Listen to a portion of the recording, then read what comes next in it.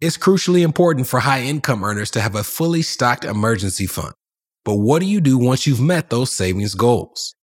Tune into this episode and find out. Let's get some money. From New Money, New Problems, it's the New Money, New Problems podcast, a show for successful professionals searching for the tools they need to navigate financial opportunities and obstacles they've never seen. Negotiating compensation, purchasing your first investment property, helping your family with money, the highs and lows of entrepreneurship. New money brings new problems that require new solutions. Join us as we work through them together. I'm Brenton Harrison, and this is the New Money, New Problems podcast. Hello, my name is Brenton Harrison of New Money, New Problems, and your host for the New Money, New Problems podcast. If you've been joining us in this series, we have been talking about the importance of having at least 1 month's reserves as a high income earner or any income earner. And then we talked about getting to the minimum expectation of 3 months expenses in a high income household. And after that, we talked about how to determine what is the actual stopping point where you can say that you have enough set aside in cash. The purpose of that decision being that you establish a line in the sand where you understand that saving money beyond that point strips you of the ability to have your money working for you while you're not working.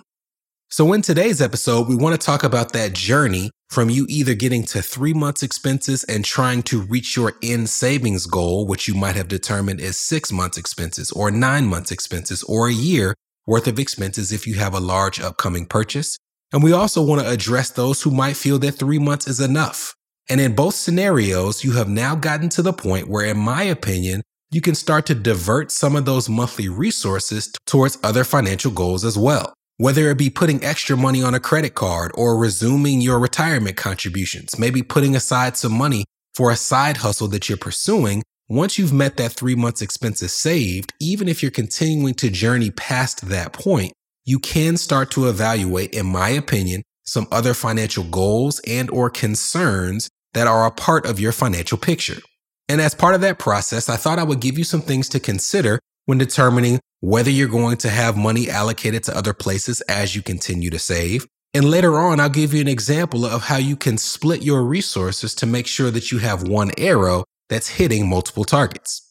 One of the first considerations I have when determining where to allocate funds is where I can get the best return on the dollars invested or contributed. And when I say return on investment, I don't want you to only think about the percentage return.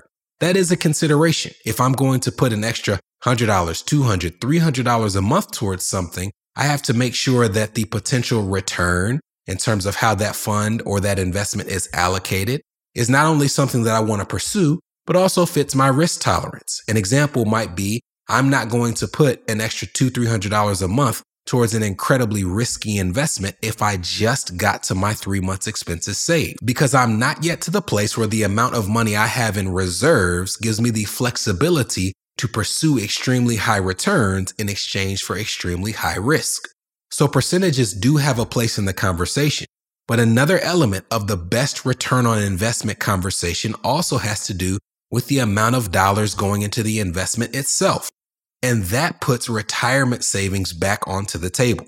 If you have an employer who matches retirement contributions, one of the things that was probably hardest to grasp in these earlier episodes was the idea that it could benefit you financially to stop contributing to retirement, because you might be thinking that by doing so, you are leaving money on the table from your employer, and you are correct.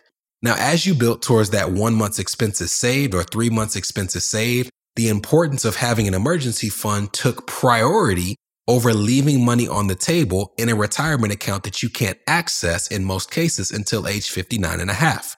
But now you have a semblance of an emergency fund. And if you're able to put 3% of your pay or 5% of your pay aside and have that money matched, immediately doubling your contribution in size, that is a significant return on investment. And that immediate doubling of contributions is a significant factor in determining whether after meeting that 3 months expenses saved, you should start dipping your toe back into the waters of retirement contributions. Now that's on the contribution and investment side. Now let's look at the debt side and consider the return on the investment that you could have by putting extra money towards certain debts. If you're struggling with cash flow now or have done so in the past, then that journey from 3 months expenses saved to whatever is your end destination should look at the immediate impact that you could have by eliminating certain debts. I say immediate impact so that you have in your mind the debts that you are closer to paying off than others. This is not the time on the journey from 3 months to your end destination to start putting an extra $100 or $200 a month on a $200,000 or $300,000 student loan or a $300,000 or $400,000 mortgage. That will not provide an immediate or even intermediate return on investment as it relates to cash flow. But if you have a car loan that maybe you owe $10,000 or $20,000 on and you're paying $600 or $700 a month, if you have credit cards and you're paying $500 or $600 or $700 a month towards them, then putting extra money and allocating funds to those debts could, in a shorter period of time, lead to a significant improvement in cash flow. As an example, let's say I have a credit card that throughout this journey I've been making minimum payments towards and I owe $3,000 on that card. I could decide whether to put money in my 401k or to put an extra, say, $300 a month towards that credit card payment. The 401k, it is important, and I can double my contributions by having those funds matched by my employer. By putting an extra $300 on that credit card, I could save myself hundreds of dollars in monthly cash flow in less than a year's time. That doesn't mean that I decide on the card versus the employment account, but it means it's a part of the conversation. The next consideration when determining where to allocate extra funds is the type of access that you need of those funds. I've told you as a business owner that when I have extra money in my pocket and I have the option of either putting that money towards my retirement or plugging it back into my business in a way that increases its valuation or increases its annual recurring revenue, I typically am going to choose to plug it back into my business. I place priority on having access to my funds in a way that could benefit me in the here and now. You might be the type of person who's trying to pursue real estate and you want to have funds available to you so that you can put a down payment on investment property XYZ. In these cases, that need for access might take priority over you potentially leaving money on the table by not fully participating in your company match for a retirement account. And all of these things and these considerations bring me to the last question. And that question is, what type of wealth do you want to pursue? I'm the type of person that doesn't think there is a wrong way to attain and pursue wealth. You have people out there who demonize people with 9-to-5 jobs and act like entrepreneurship is the only way to go. But if you're the type of person who does not find entrepreneurship attractive, there is nothing wrong with you pursuing wealth by utilizing the employee benefits at your disposal. Things like your HSA, things like restricted stock units, stock options, and importantly, your 401k or 403b. You may not want to have a side hustle. You may prefer to focus on improving your craft, increasing your salary or your hourly rate, and utilizing and capitalizing on what's in front of you. And if you're that person, you can be tremendously wealthy by following that path to success. Conversely, you may be the type of person who hates working for other people, or maybe you just have an idea about which you're extremely passionate and you want to pursue entrepreneurship. You want to pursue side hustles. You're fine with the lack of a safety net that comes with not having that W-2 employment. That's perfectly fine as well. But it may mean that when faced with deciding where to allocate funds, that just like me, your priority should be on funds that could help you in the here and now as you continue to grow that business. There is no right answer. There is no wrong answer. There is no all the time right answer. There is no all the time wrong answer. There is an answer that is right for you right now. And that answer may change as you evolve as a person and even as your career evolves. And after the break, we'll tell you once you've found your priority items, how to make sure that you can address both your savings until you've met your savings goal and also that new priority in your financial life. This is the New Money, New Problems podcast, a show for successful professionals searching for the tools they need to navigate financial opportunities and obstacles they've never seen. We'll be right back.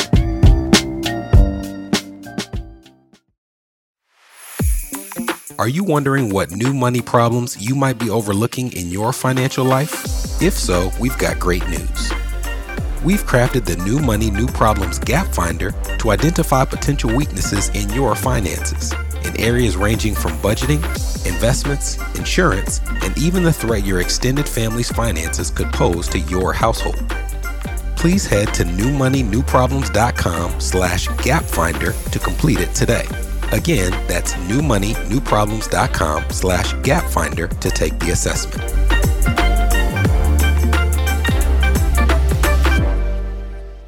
You're listening to the New Money, New Problems podcast. Subscribe now at newmoneynewproblems.com. Welcome back.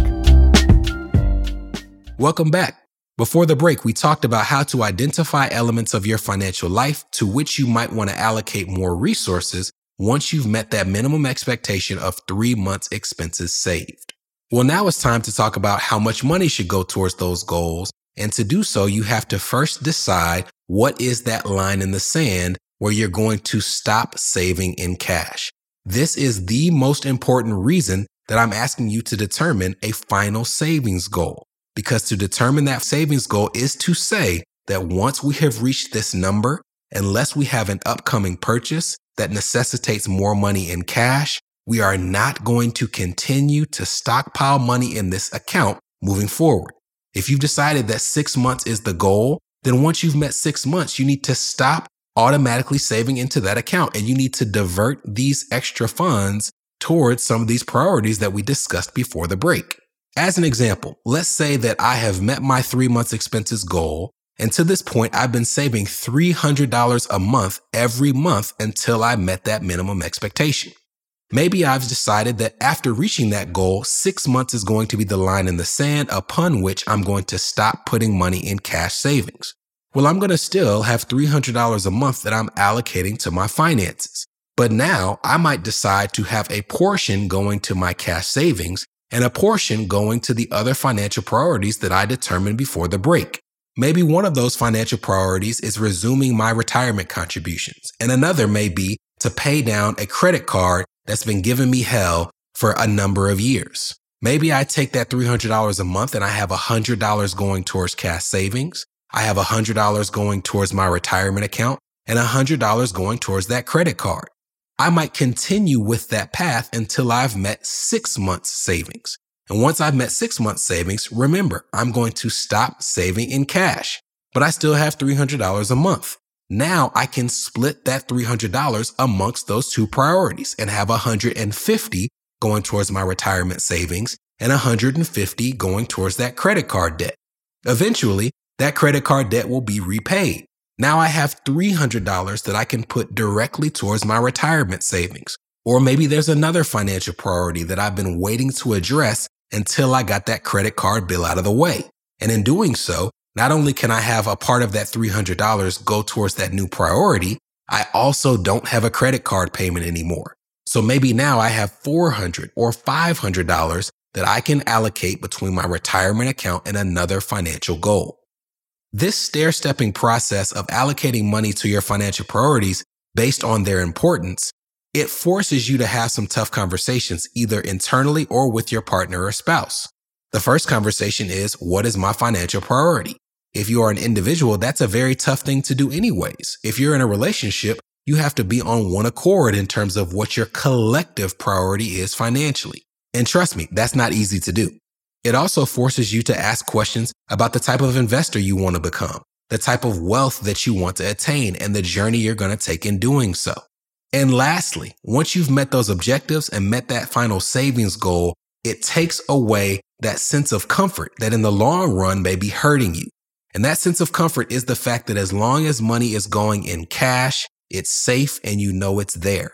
But in reality, the more you stock in cash, the less you have working for you. And right now, you may not know some of the things that you can use to have that money working for you. It may be daunting to find those things, to research those things, to understand those things. But once you've met that line in the sand, it pushes you past that place of comfort and into the world of gaining more knowledge as it relates to what's out there in this financial world. In the next episode, we're going to talk to you about one of those tools that you can use by going deep into the definition and the inner workings of a brokerage account. I'll see you then. From New Money, New Problems, this was the New Money, New Problems podcast. a show for successful professionals searching for the tools they need to navigate financial opportunities and obstacles they've never seen.